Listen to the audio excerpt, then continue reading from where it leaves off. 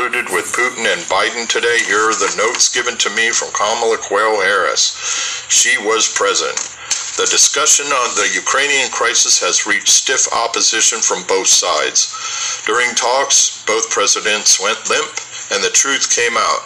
The war is about something much more important, not just oil, labs, or hypersonic technology. The question is, circumcised or uncircumcised, what is better? Putin stated he is uncircumcised and know it is much better. Biden stated he is circumcised and isn't sure what to think, but assured us it is better. The age-old argument has yet to be answered between these top leaders. We know the church for many years circumcised men to desensitize them so they are less obsessed with sex. The circumcised men claim to have better appearance, enhanced sexual activity, and better hygiene.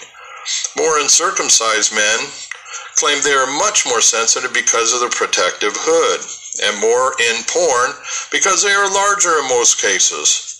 Many women have opinions on uncircumcised men, from gross to loving it. Women are not invited to this debate, though, as men are not allowed to join in on the period discussion. Both presidents are lubed up and ready to argue their positions for days to come on this critical issue. Kamala Harris agrees it has skin, may rise, but usually limp when she sees it, but it could be useful. We all should engage in this lively debate tonight with your mate, family members, and loved ones. Circumcised or uncircumcised, what is better?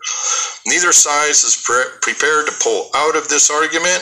Although there is erect opinions on both sides of this discussion, there must be an end to this. Prior meetings have been dysfunctional and never squirted out an answer.